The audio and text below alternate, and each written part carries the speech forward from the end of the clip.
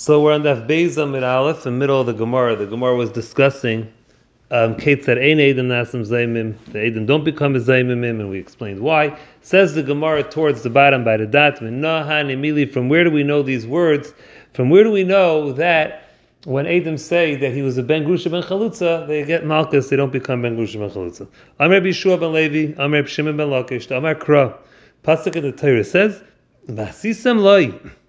You should do to him kasher zamam, like he planned to do. End quote. Explains the Gemara, Loi, to him, he gets the punishment, v'lei lazare, not to his children. And since if you make him a Ben Grusha Ben Chalutza, if you make the Eidim Zayim Ben Grusha Ben Chalutza, that psul will transfer over to their children and grandchildren. That's what the Torah says you don't do, you just do him and his kids. Says the Gemara, okay, since this is a fabricated psul, it's not an authentic chalalus. Livsilinu lididu, lididei, passel him v'lei livsilinu lazari, don't passel his children. And then you will have a kiyum of v'lei lazari.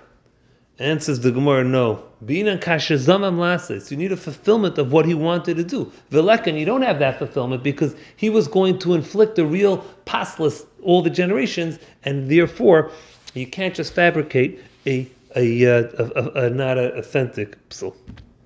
Says the Gemara, Barpada Amar, Barpada makes a kal v'chemer. He says, I don't need a pasuk. I'm going to learn out of a kal v'chemer. Umah mechalel, someone who's a kohen, who has an improper relationship with a grusha or what have you, and they bear a child. So the kohen who has that improper relationship, einay mischalel, he doesn't become pasul. His children do. Habalachalel, Eidim Zaymimim, which testify falsely about someone that he's a chalal. V'loy chilel, they didn't accomplish what they wanted to do because it was false.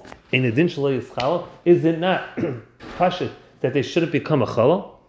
Meaning to say, if the person who's a kohen who has an improper relationship, he makes a chalal, he doesn't become a chalal. Eidim Zaymim who tried to make this surely should not become chalalim. That's what we saw. Tomorrow we're going to have a bombshell of a question in Ritz Hashem. But that's what we learned today. Hope you can chaz this and have yourselves a great evening.